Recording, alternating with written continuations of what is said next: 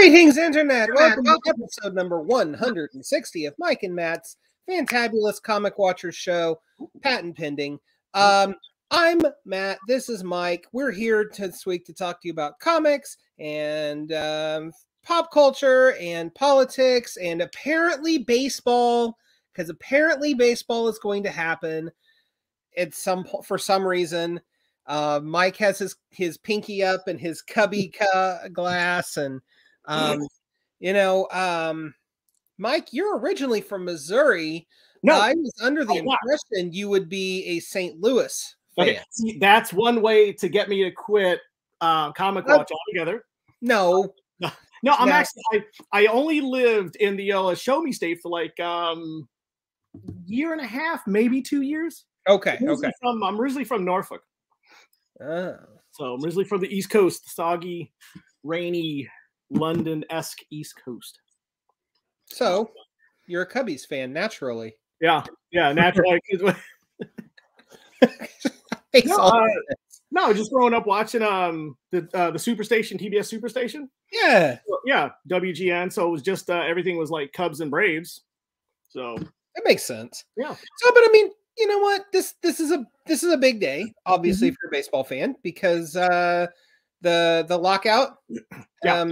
Mike, you know a lot more about baseball stuffs than I do, but you should probably explain this one. Well, it was the collective bargaining agreement expired, and so it was that classic back and forth between teams and owners, and about what's the word? Like salary caps and stuff like that. But a lot of things there were some rule changes that they were kind of going back and forth on. So what made this different from the actual strike in '95? Oh, God. Because for one thing, this actually resolved a lot faster. Right. Well, it was kind of like the stalemate, because that was right around the time, and I believe that is right around the time where they wanted the salary cap lifted to where, well, not this. It's kind of like they wanted the salary cap lifted a little, like the ceiling lifted, and then also they wanted the guaranteed money worked in. Okay. So say like Bobby Bonilla, who used to play for the Mets, one of his teams with the Mets, Marlins and stuff. Every June 16th, he gets $1 million from the Mets. And because his contract was restructured so many times that they're still paying him for like another 5-6 years.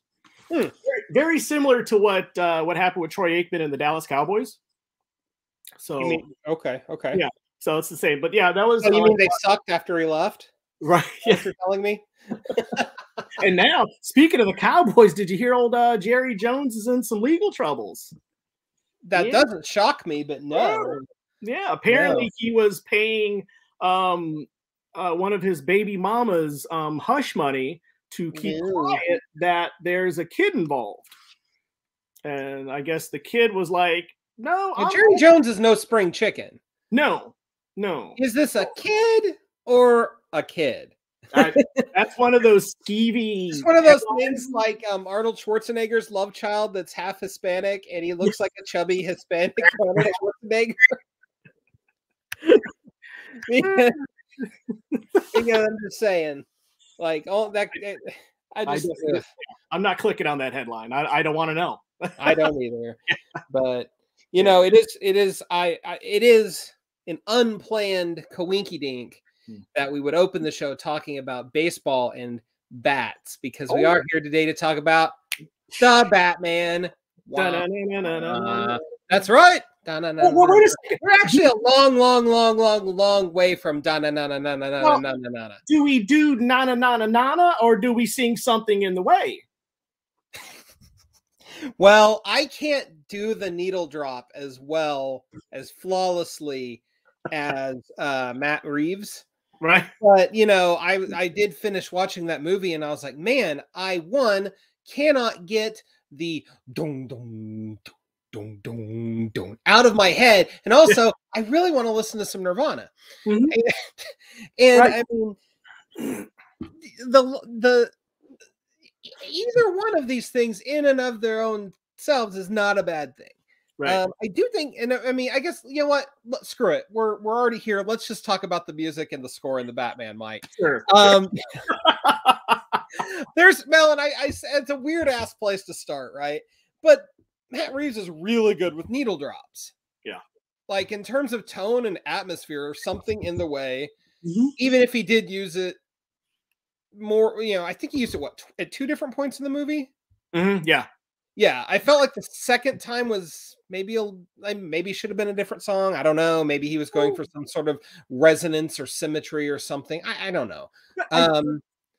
But I thought it was a wonderful song choice. No, like absolutely. A good needle drop in a movie can really enhance it. Mm-hmm. And in the alternative, it can be used to pad a movie with lots of like montages and crap like that, right? And this was definitely not that. Like the choice of when and where to do the needle drops for the soundtrack in this movie was very, very deliberate. Mm-hmm. And it to me was really reflective of just those very deliberate choices that Reeves was making throughout.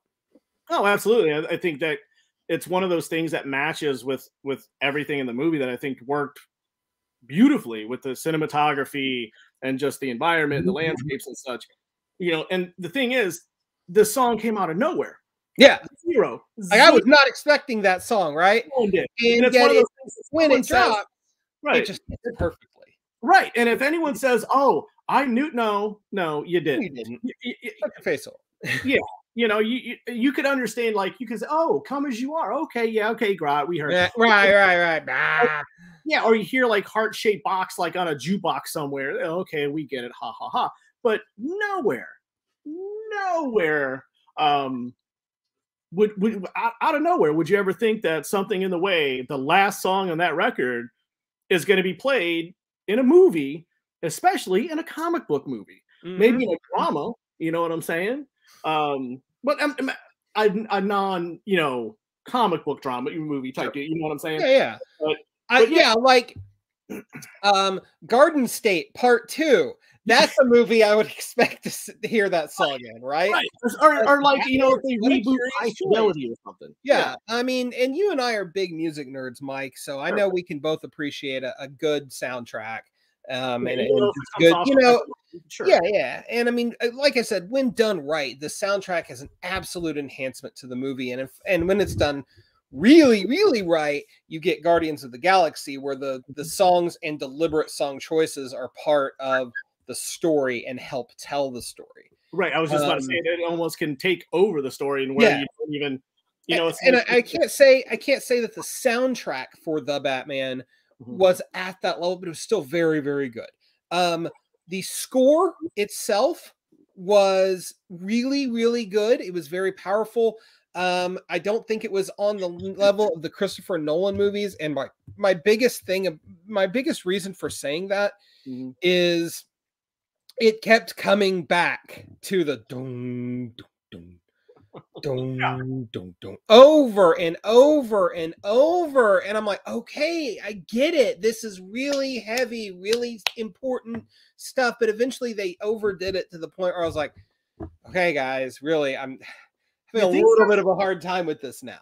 Well, I think, like, I don't know, maybe it's because I kind of took it as like the theme for Halloween, or like, you know, it has that quality to it.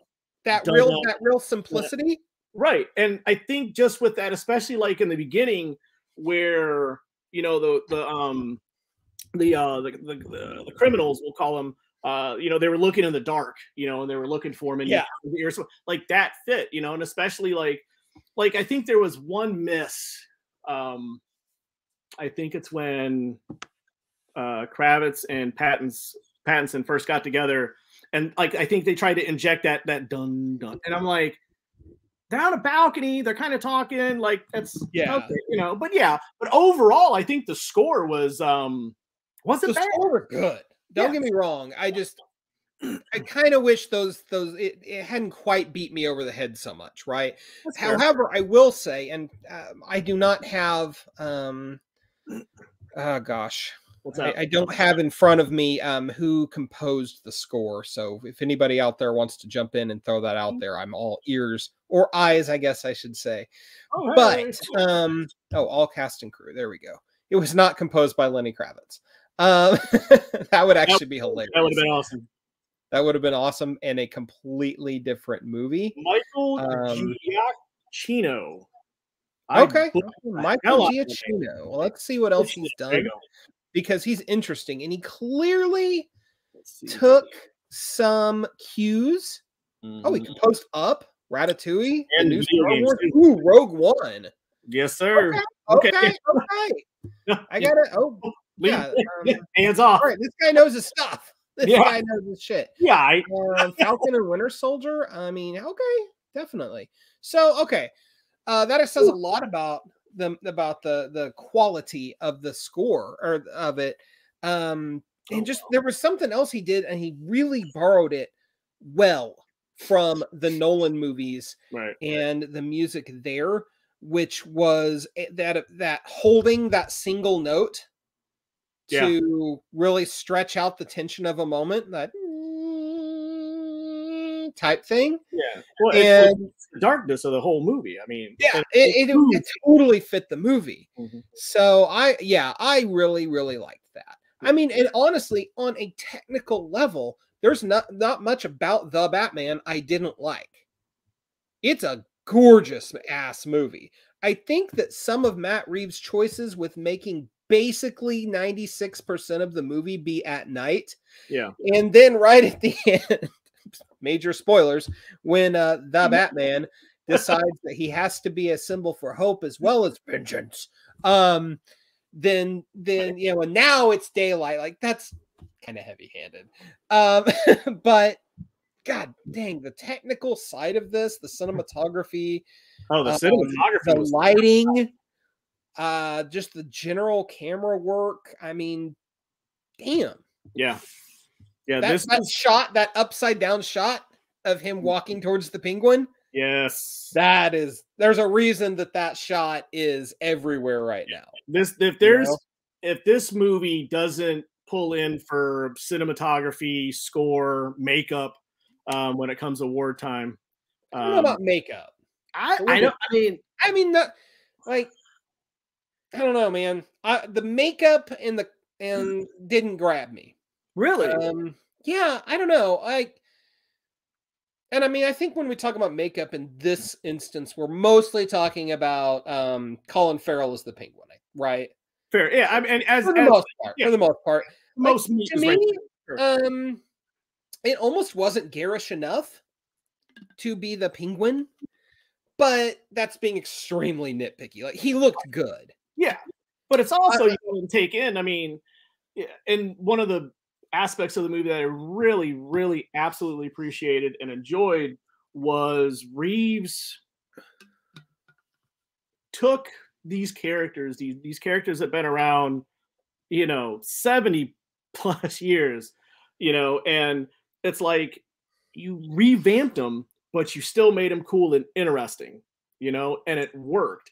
And with the Penguin, I don't 100% agree with the working part, but we'll get with one character in particular. But we're gonna we'll get around to him. And so with the makeup, he didn't automatically, he had the nose, but he didn't have the campy nose, and he wasn't trying to bring in we saw Danny DeVito's Penguin. I was gonna say he'd have to you see a live action Penguin, and we're conditioned to think Danny DeVito or Burgess Meredith, Meredith, to take it way back. Start talking about the Riddler, I got a funny note about a review I read after the movie where someone compared, they wanted to see a mix-up of Jim Carrey and Frank Gorshin of a Riddler, and I'm going, for this type of, I don't think so, because I don't. It just we'll get to the Riddler, but I have some feelings about the Riddler.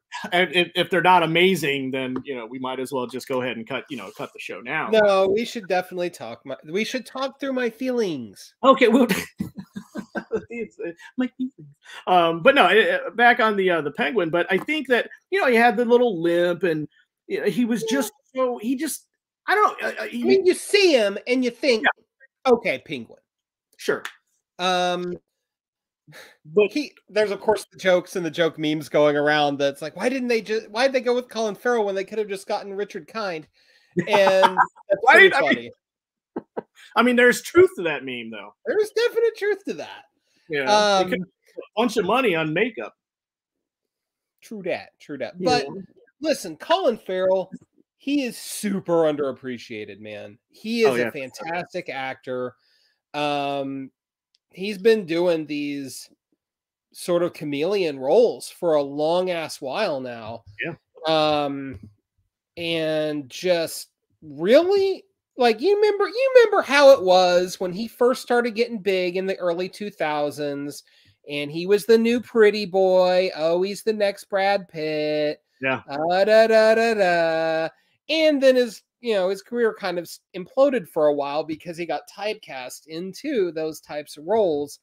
And then he just got really quiet for a while and started doing all of this undergroundy stuff. I mean, In Bruges, I think. Did you see In Bruges? Who? Gesundheit. I think I may be mispronouncing it. In Bruges, I-N, and then separately B-R-U-G-E-S. Okay, it's cool. It's a crime movie that you should absolutely see. And it was a movie I watched and I was like, oh wow, this dude is really actually very good. He's more than just a pretty face. Unfortunately, he was in the Total Recall remake, which is not good for an M. But he's also in stuff like Winter's Tale and The Lobster and Killing of the Sacred Deer, and I mean all of this stuff that's like, okay, man can act, really can. Yeah. So like people, I think really typecast Colin Farrell a long time ago, and he broke out of it, and I don't think anybody realized it. And because movies like The Lobster are not mainstream movies at all. Well, and I think I'm telling you, he's out there, and at some point he's going to win an Oscar, and he's going to completely deserve it. No, and he deserves it now. And I think if any actor, any person in the spotlight, be it an athlete or an actor, what have you, anytime they can kind of take their own career in their own hands. Or REM. Don't mess with REM, sir. You said in the spotlight, I couldn't resist. Oh. Don't mess with REM. Anyway, messing me up, man. Sorry. Low-hanging fruit. Well, now I want to listen to REM. Or at least dance around like Michael Stipe for the podcast people. I mean, neither one of us have the build to be Michael Stipe. Doesn't matter if we get viewers on the show. Well, we lost a viewer. Someone doesn't like REM. Anyway. They were like, Violent Femmes for Life. Woo! Listen to them at lunch. Anyway, nice. But no, I think anytime someone in the spotlight can kind of take control of their own career and not really worry about, this tabloid, that tabloid, this news station, whatever, and kind of almost reinvent themselves. Mm-hmm. That's huge. Like Robert Pattinson. Yeah. Let's just go there. Because that's there was more hate for this casting than there was the initial Heath Ledger announcement as the Joker. Right. And most of everybody, vampire guy, the sparkly vampire guy. Have you seen literally anything he's done since the Twilight movies? Because he's done a lot to distance himself from that dang franchise. And good on him. Yeah. Right? Because as it turns out, he's a much to nobody's surprise. He's a much better actor than the Twilight movies would have you believe. Yeah, well, I mean, look, my man was in Tenet, and he was in The Lighthouse. It's good. And I mean, Good Time. God, that's a dark ass movie. Just all this crazy. Oh, Cosmopolis. That was the other one. Okay. Yeah, David Cronenberg. It's not his best, but it's still really good. And it shows a lot of range for Pattinson, especially in 2012, coming right out of Twilight. But well, you know, Twilight, and not to not I'm not, and I don't mean this as a clown, but you know, Twilight was such a niche kind of audience. You know what I'm saying? And I on mean, top, 9-year-old girls and my wife. Yeah. okay, one, I didn't say that. I just said niche audience. I said that in a nice way. Yeah, you're gonna be in so much trouble after the show gets over. She's flipping me off right now.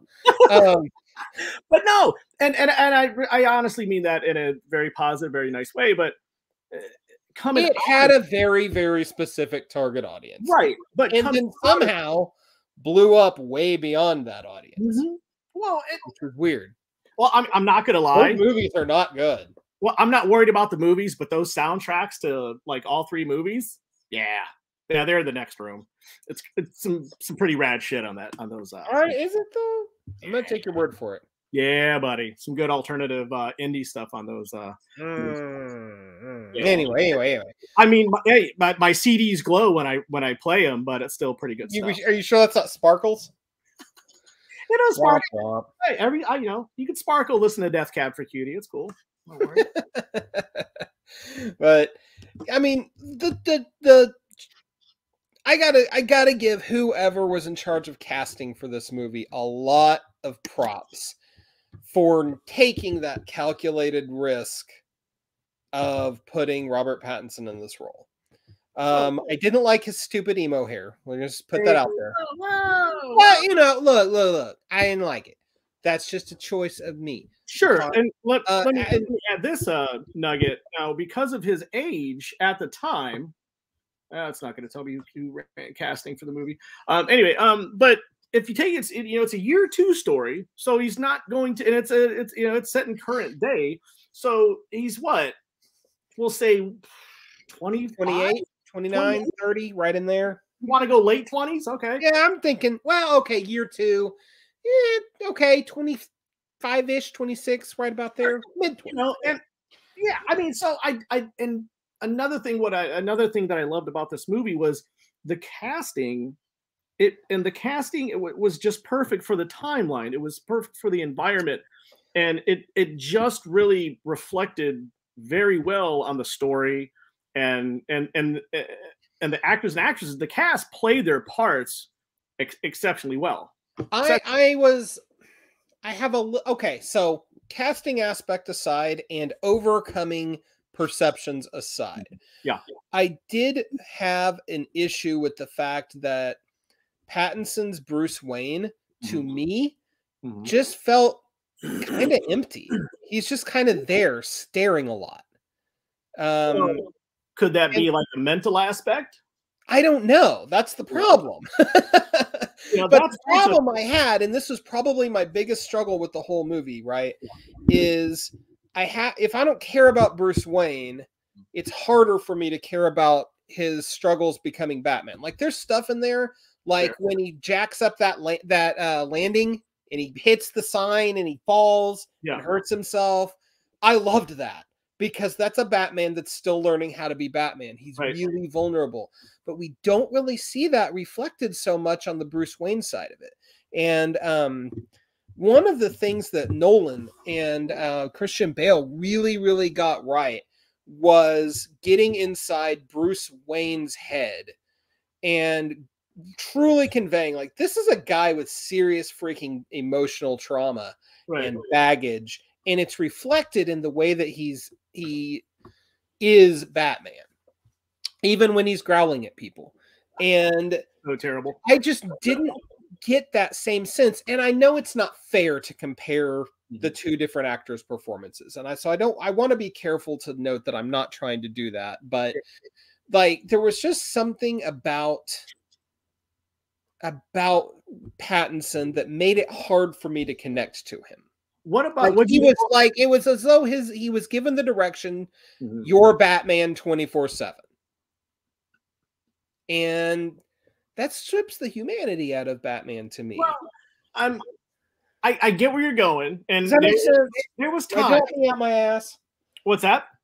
Does that make sense? Am I talking out my ass? It makes perfect sense, because there was times in the movie where much like you almost have to care about both. You have to care about Bruce Wayne and you have to care about Batman, because they are the same character in a sense, right? And they both have their own internal struggles. You know, I think they're two different types of struggles, realistically. But like, I think in like the first scene when he's in the Batcave, and you know, him and Alfred, like that part was kind of okay. As much as I love Andy Serkis, I was like, that part's kind of flat. But in the hospital, when Andy Serkis is in the hospital and he finds out in Bruce, or you know, however you want to put it, finds out, you know, the truth about his dad and everything, you know, just that look at his face, for me, that was the part that I was like, okay, I like how he's playing this part of Bruce Wayne, you know, and I definitely liked that from a plot aspect, where he's like, oh wow, my parents weren't perfect people. Right. And I think that's helping him just mentally with that. And I think right there, that's where it clicked for me that Pattinson really, I think he played a solid Bruce Wayne. Yeah, I feel like I need to see the movie a second time. And I will. It was a good movie, right? I didn't dislike the movie. I do think it was too long, but that's just me. They could have cut stuff, but I don't know. I still, you know, you and I are the same age, so you know, Keaton, he's our first Batman, right? He set the standard. He's number one. You've got Val Kilmer, you've got George Clooney for whatever reason, and Kilmer has his fans. I don't think Clooney has any fans, but then you get to Christian Bale, and it's like, oh wow, this is working for me on the same level as a 20 and early 30-something-year-old that Keaton as Batman did when I was a kid. It's like feels fundamentally Batman to me in a way that these other actors did not. Like, this is when I was a kid and I had Batman, that was cool, but now I'm an adult and this is the Batman I want. Does that make sense? Sure. And it was different in tone, the Nolan movies, obviously, from the Tim Burton ones. And I mean, for God's sake, it was the best theatrical reclamation you've ever seen, considering there was only 8 years between Batman and Robin and Batman Begins. Right. So that to me is crucial in how I relate to Batman on film.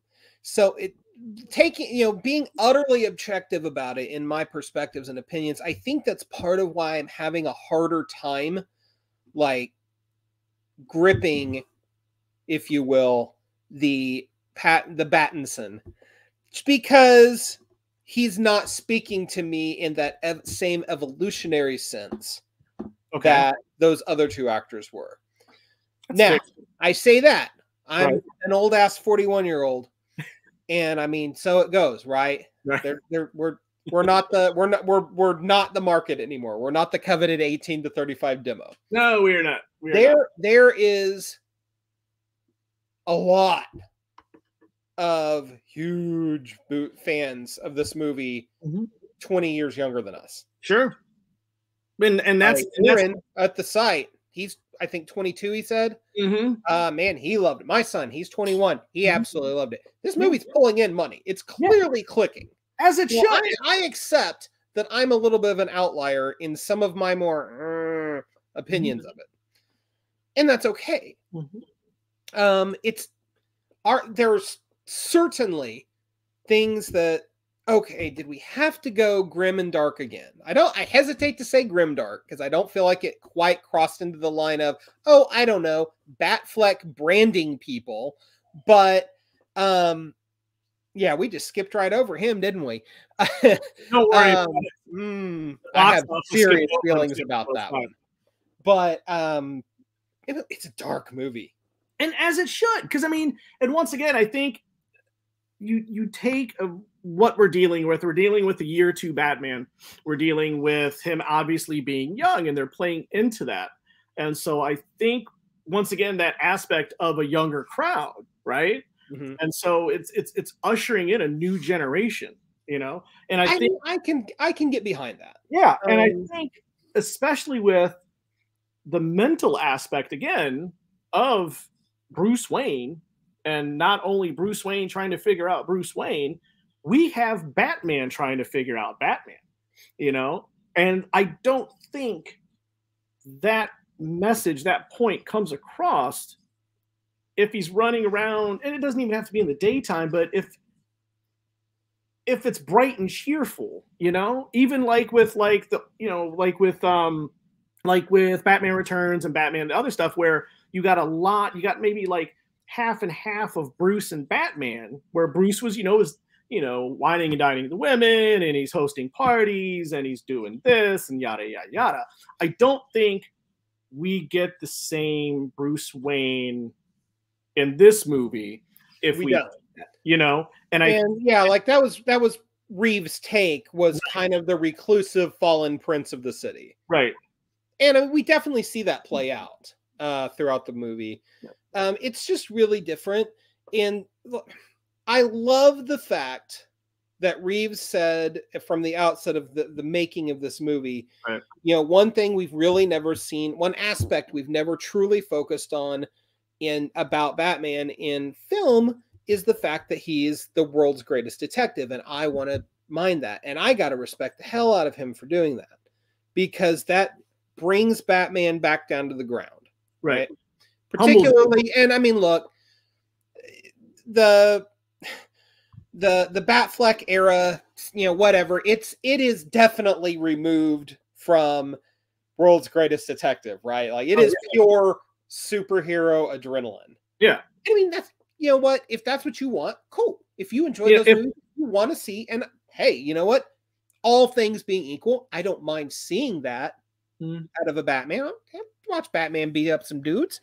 Yeah. But see, for me, Batfleck reminds me of like dudes that go to the gym and grunt when they're lifting weights, and they listen to Hatebreed, and it's like, I've seen Hatebreed numerous times. They're a fine band, but Batfleck is definitely for the gym bros. That's it. I get that out, because that's just like the best visual ever. You're not wrong either. Think about it.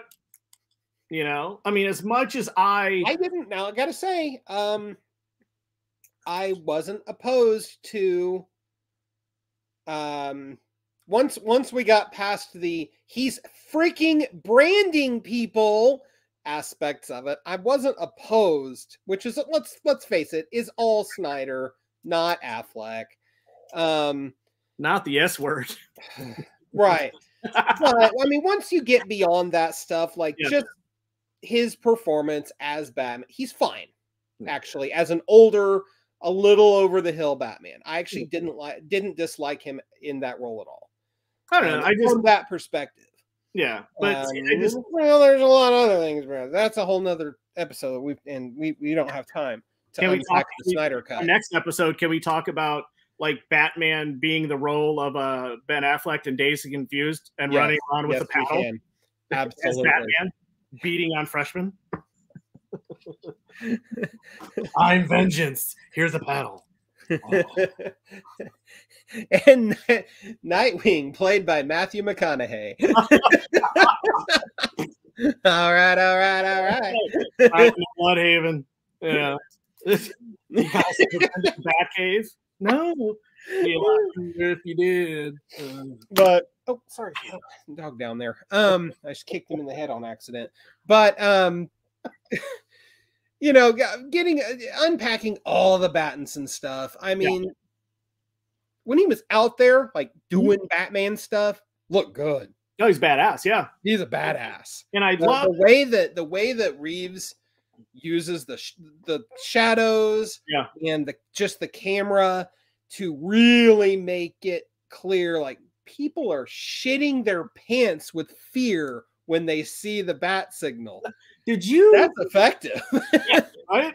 Like, did you get and I don't mean to bring up another Halloween reference, but I really thought that when Pattinson was in as Batman, he really had a Michael Myers type of walk, to where he whooped ass and then people were running, but he's just steadily walking at a pace, catching up to people. And I thought that was brilliant. That was very much a Michael Myers move.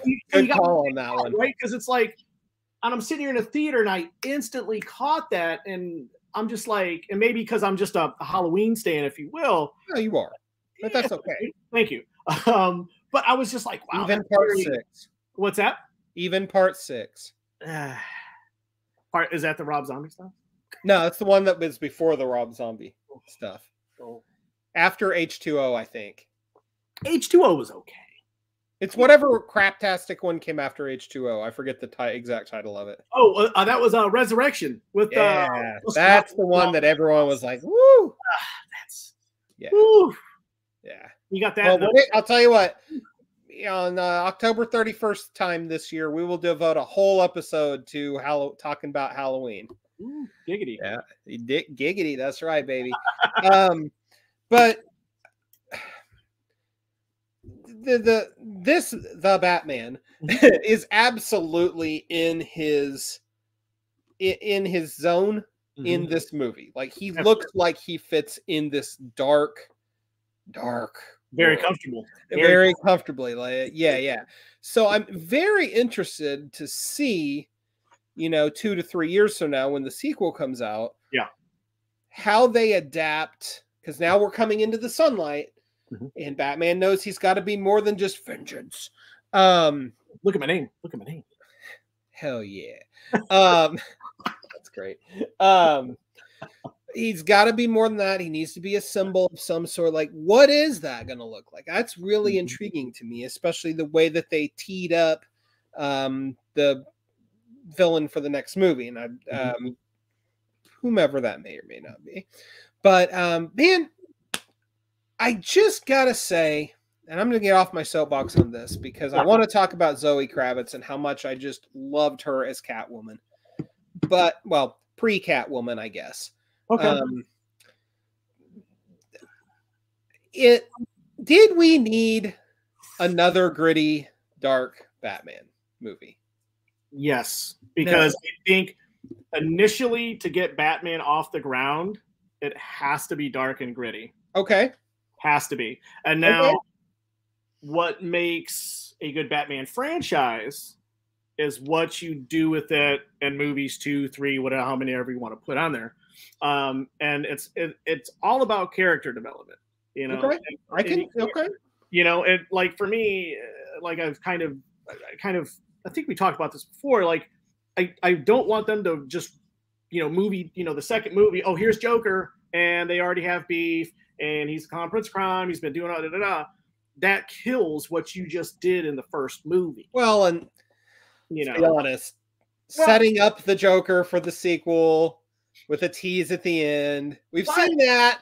What we have, but I'm not 100% sold that our tease this time is actually supposed to be the Joker, but they clearly want us to think it's the Joker. Right. And the thing is, if you look at like the tease and you look at the cut scene and you look how this movie is built, this could easily be an MCU movie. This is the first DC movie, I believe, modern-wise, that this has an MCU formula. This could be the DCU Iron Man. Think about it. DC's main problem is they don't lock these actors and actresses up for multiple movies. So then they rush Paul Dano out and do what I think is an immaculate job at the Riddler, and then all of a sudden, all of a sudden, we're 4 movies into this, this franchise, and the only one left is Pattinson. Or you bring in another Joker, or, you cameo a Joker, but it's not Paul Dano. And it's like, well, what are we doing? But this really has like an Iron Man and a Thor feel to it. You know what? I can respect that. I hadn't considered that, but that's actually a pretty interesting idea. And I don't know, and I don't know about contracts. I don't know if they're signed on for 2 or 3 movies. Obviously, Pattinson at least is going to do 2 or 3. Yeah. But like with Kravitz and Dano and Farrell, I don't know. But the thing is, you know, DC really has to start locking these characters up. Otherwise, it's going to be. Well, they certainly look like they're going to bring Paul Dano back for the sequel. Hopefully. Or Dano, however you pronounce. I think it's Dano though. You're right. Go with Dano. Yeah, book him Dano. So, and I think you're right. Because I read an interview with Matt Reeves at the back of the DC books that came out, and you know these little interviews that they put at the back of the Warner Brothers produced DC comics are always very just self-serving. Sure, right. It's free advertising, whatever. But one of the things he caught me that I read this after I saw the Batman. And one of the things that caught my attention that kind of made me rethink some of my views is that just like Batman is kind of still learning and growing because he's in his year 2 phase, his rogues gallery are also kind of in embryonic stages, right? Yes. So we see Zoe Kravitz as Catwoman, but she's not quite Catwoman yet. We see the Penguin, and he's Oz or Ozzy, whatever they called him. And he's Penguin-ish, but he's not there. He's not the guy yet. He's number 2. Right.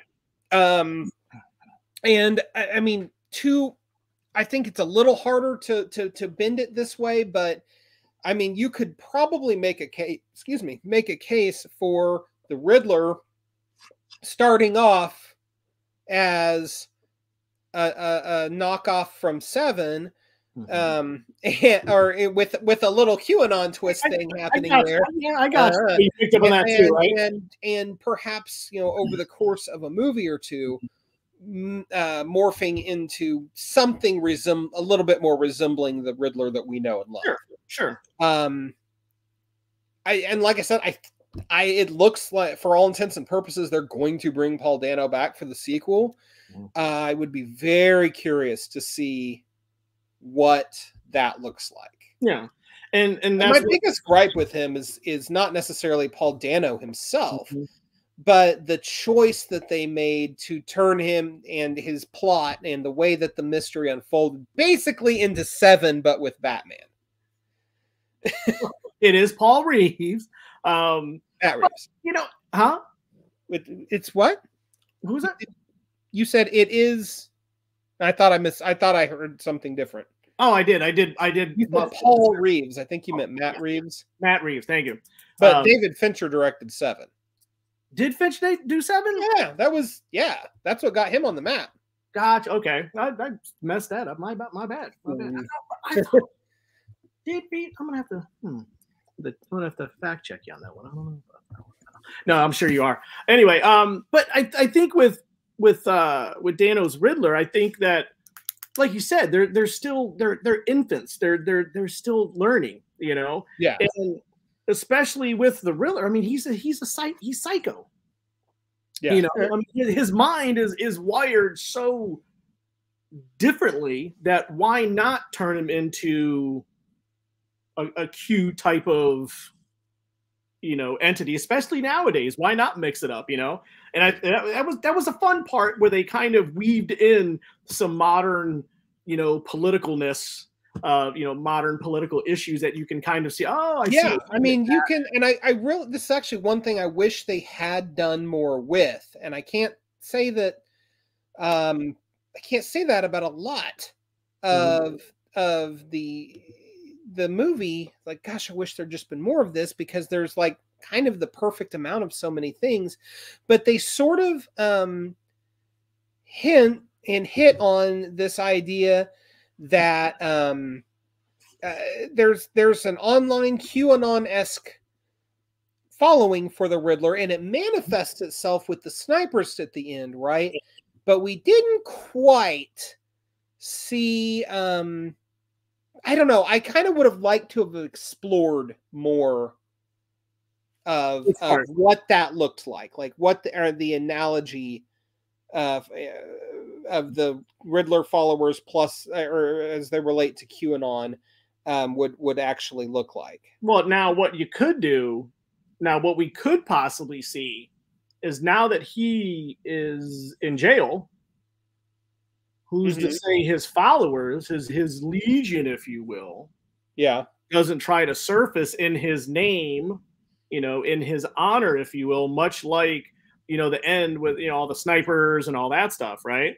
When they went January 6th. That's another show. That's But yeah, and I think I don't know if you need it, but like you said, it would be nice because, like you said, what is interesting because the analogy was clearly there, and I just kind of would have liked to have seen more of it. Sure, yeah, no, I totally dig it. Yeah, because it was an interesting part, and even I was like, are we going to see something? Because like, especially when they busted into his apartment and they found, under the carpet, and they had the map of, Gotham and stuff like that. Yeah. The movie wasn't there yet. The movie was amazing. But yeah, I was like, oh, maybe we're, I was hoping like, his minions were going to like rush the apartment or something like that. And I'm like, oh, we're going to have like a flood of, these little, tiny Riddler people. But it never really manifested. With little green bowler hats. Yeah. Yes. And domino masks. Yes. Right. Oh my gosh. Yeah, that has to be it. And again, like the idea to take the Riddler in this direction is not, it's a choice. You don't do that without knowing you're gonna piss some people off. You're gonna rub some people the wrong way because you're not giving them what they're expecting. And I have to say that for this world, for this movie, this reality, this Gotham, it's not out of place. No. If you had tried to drop this version of the Riddler in literally any of the other Batman movies, including the Nolan ones, it just wouldn't have hit the same. No, horrible choice. Yeah, but then it goes back to what I was saying with Reeves earlier.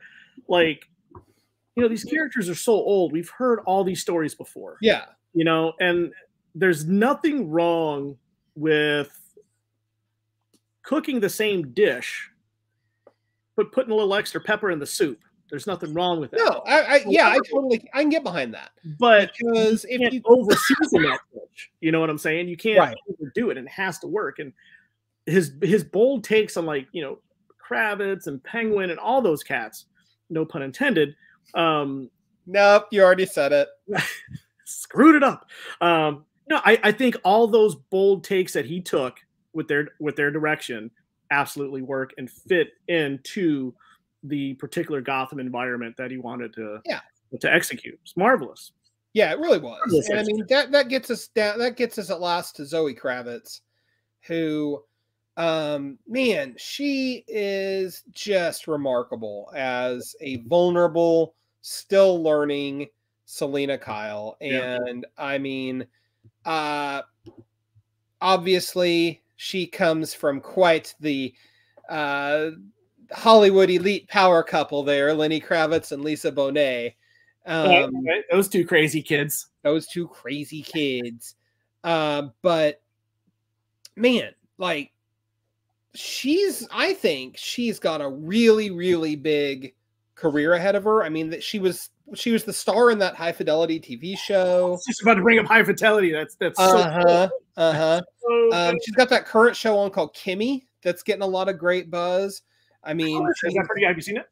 I have not. Ooh. Oh, I didn't even know this, but she voiced Catwoman in the Lego Batman movie. That's fantastic. So, and I mean, she's just done all of these kind of smallish roles that are adding up to a good, solid resume. And I feel like, and she was Angel Salvatore in X-Men First Class. How weird is that? Really? Yeah. Totally just ran into that. But I think she's got a phenomenal career ahead of her because anytime she is on the screen, she freaking owns it. Yep. I gotta say that much. You know what? I love Anne Hathaway as an actress, but she did not have that impact with me when she was Catwoman. Michelle Pfeiffer sure did, and does. But like, there's something to the ability to transcend the previous actor or actress that you think of with the role and really make it your own. And Zoe Kravitz just did that. No, absolutely. I mean, she may have actually been my favorite part of that entire movie, to be perfectly honest with you. Oh, okay. Yeah.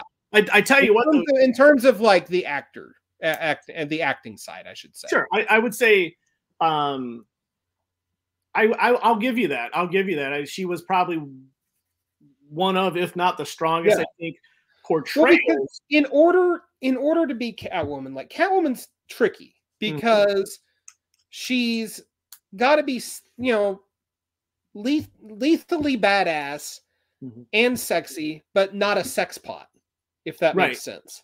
Right. No, like there has to be a cleverness and a vulnerability to her. And I think Kravitz just nailed it.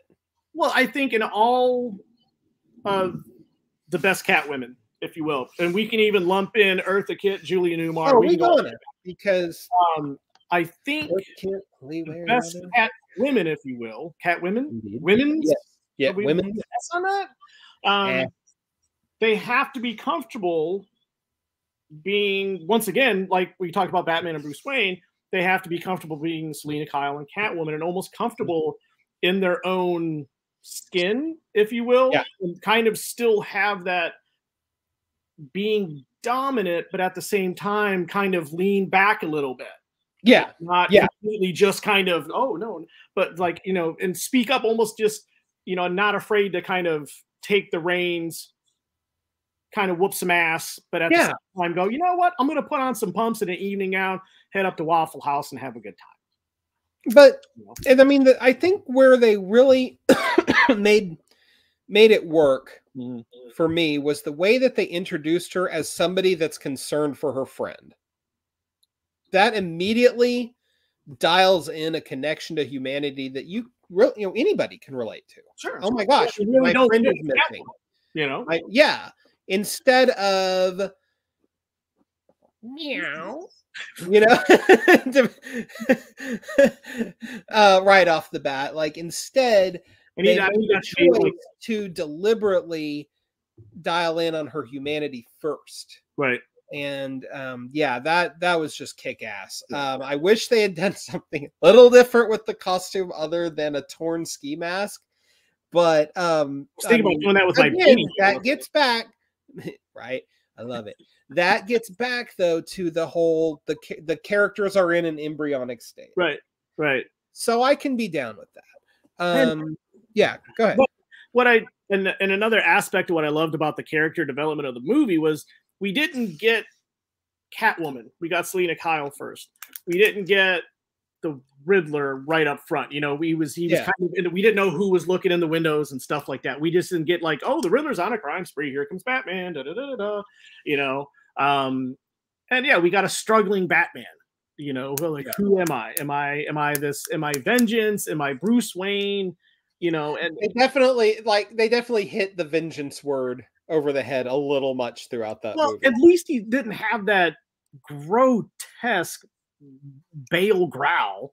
You know, oh, I need gas for the Batmobile. You know, no cheese in my burger.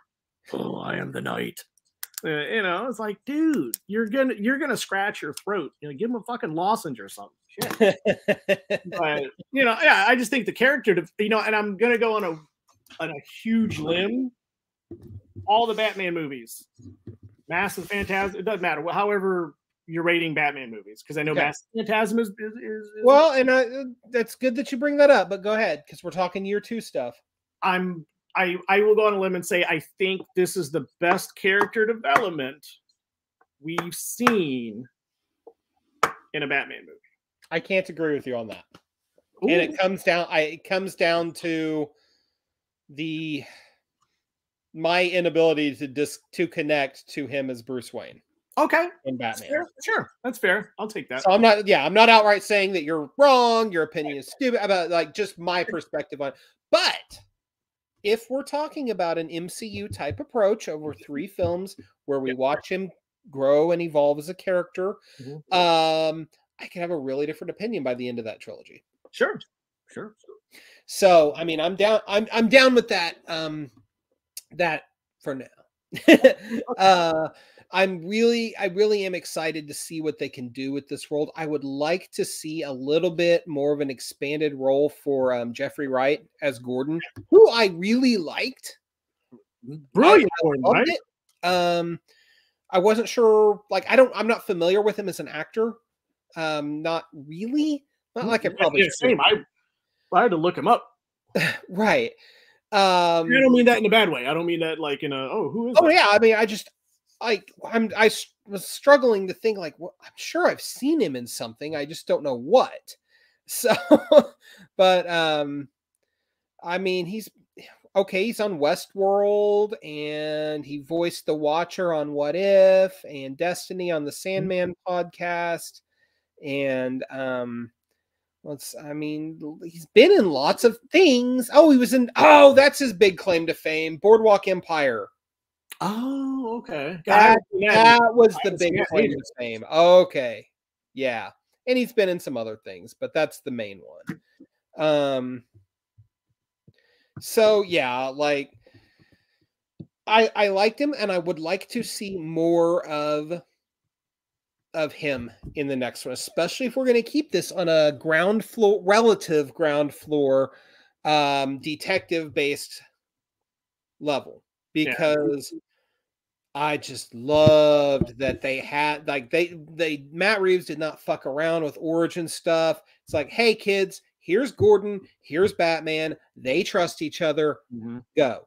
Right. And they've got a shorthand. Right. And that's what works. And that's what, once again, I you know, like I said before, I just the development, it was so nice to get a comic book movie where you didn't just have people and they were just running around and shit was already happening, and you're going, yeah, okay, well then halfway through the movie, now you want to give us an origin story. Like, dude, we're already an hour and a half into this. And that's just it. Like, we know these characters, Mike, are so they're such strong archetypes, and they're so well sewn into public consciousness. We don't freaking need his origin again, right? We just don't. And I'm so glad that they chose to jump in at year 2 and take aspects of Long Halloween, which is sort of the de facto year 2, even though it's technically in Elseworlds. But in my heart, it'll be more year 2 than the actual year 2 story. Because God, who doesn't love Long Halloween? But that basic story there, like, of the traditional mob, the Carmine Falcones of the world, falling by the wayside as freak villains, and the Penguins and Jokers and Two-Faces of the world rise up because they don't know how to adapt to this new world. I love that. That's an evergreen premise. It makes me extremely sad that they did away with John Turturro's Carmine Falcone, because he was great. Yeah, I was hoping, man, they could have put any Italian American actor from like a mob movie in that role and just had generic mob boss guy, right? But instead, they just let John Turturro, who, frankly, over the course of 5 or 6 Transformers movies, I think we all forgot this, but they just let him act. And he did a wonderful job. He really owned every scene he was in. And I mean, when he stood toe-to-toe there with Zoe Kravitz, 2 actors that are just dominating any scene that they're in, and they're going out. I mean, that is great stuff. Truly. Yeah, it was. Yeah. So, I mean, hats off to everybody involved. I get that the tone is not necessarily my thing. I think we could have done ground level detective Batman without necessarily going dark and gritty as we did. But if, to what you were saying, this is an evolutionary process over 2 more films-ish, cool. Let's see where it goes. Yeah, and the thing is one thing that I hope they build on is not being afraid of, you know, giving the Riddler his own movie and then cameoing, you know, Batman, but keeping Pattinson. Or, you know, say they introduce a Two-Face is the villain for movie 2. So maybe they don't make a Batman 3, they make a Two-Face movie. They break Riddler out of jail, or Pattinson makes a Batman game, something like that. Something that Marvel does, where they'll do a Thor, and here's Iron Man as just a cameo. Yeah, things of that nature. And he dips in and he dips out. Yeah, put some teeth on it. Well, in fairness, DC or Warner Brothers did kind of try to do that with the original Suicide Squad movie when Batfleck showed up. Briefly, remember that? They did. Yeah. They tried, but my God, that movie's a dumpster fire. And it's a bad script for a Joker. My soapbox on the Jared Leto Joker is a whole other episode. That was low hanging fruit. I know how you feel about the Jared Leto Joker. I took a little poke on that one, right? I did that on purpose. Yeah. That whole thing was like, oh God. But you know what though? You know what was really the best thing about the Jared Leto Suicide Squad thing was? It also gave us Margot Robbie as Harley Quinn. Well, that too. Even better, he looked great on a t-shirt at Hot Topic. Hot Topic Joker, baby.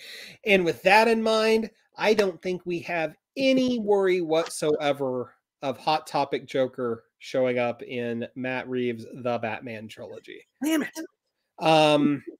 Yeah, I really am super interested to see where these movies go, because they are separate from the DCEU. They're their own thing. And I mean, I kind of have to say, like, just sitting here talking with you, talking through my feelings on this movie, I guess I have more positive feels about it than I realized. So this was therapeutic. We talked through my feelings, and I came out feeling way better about life and about Batman and about the Batman. So yeah, glad I could help. I'm glad you could help. You're always a positive influence, Mike. Oh, oh my gosh. Well, Mike, that's our hour and change. I know, right? We just talked our way right through that silly thing. So guys, next week we'll be back for more. Hopefully there's no nuclear incidents in Ukraine between now and then. The world is full of a lot of crappy things, but it doesn't have to be. So get out there.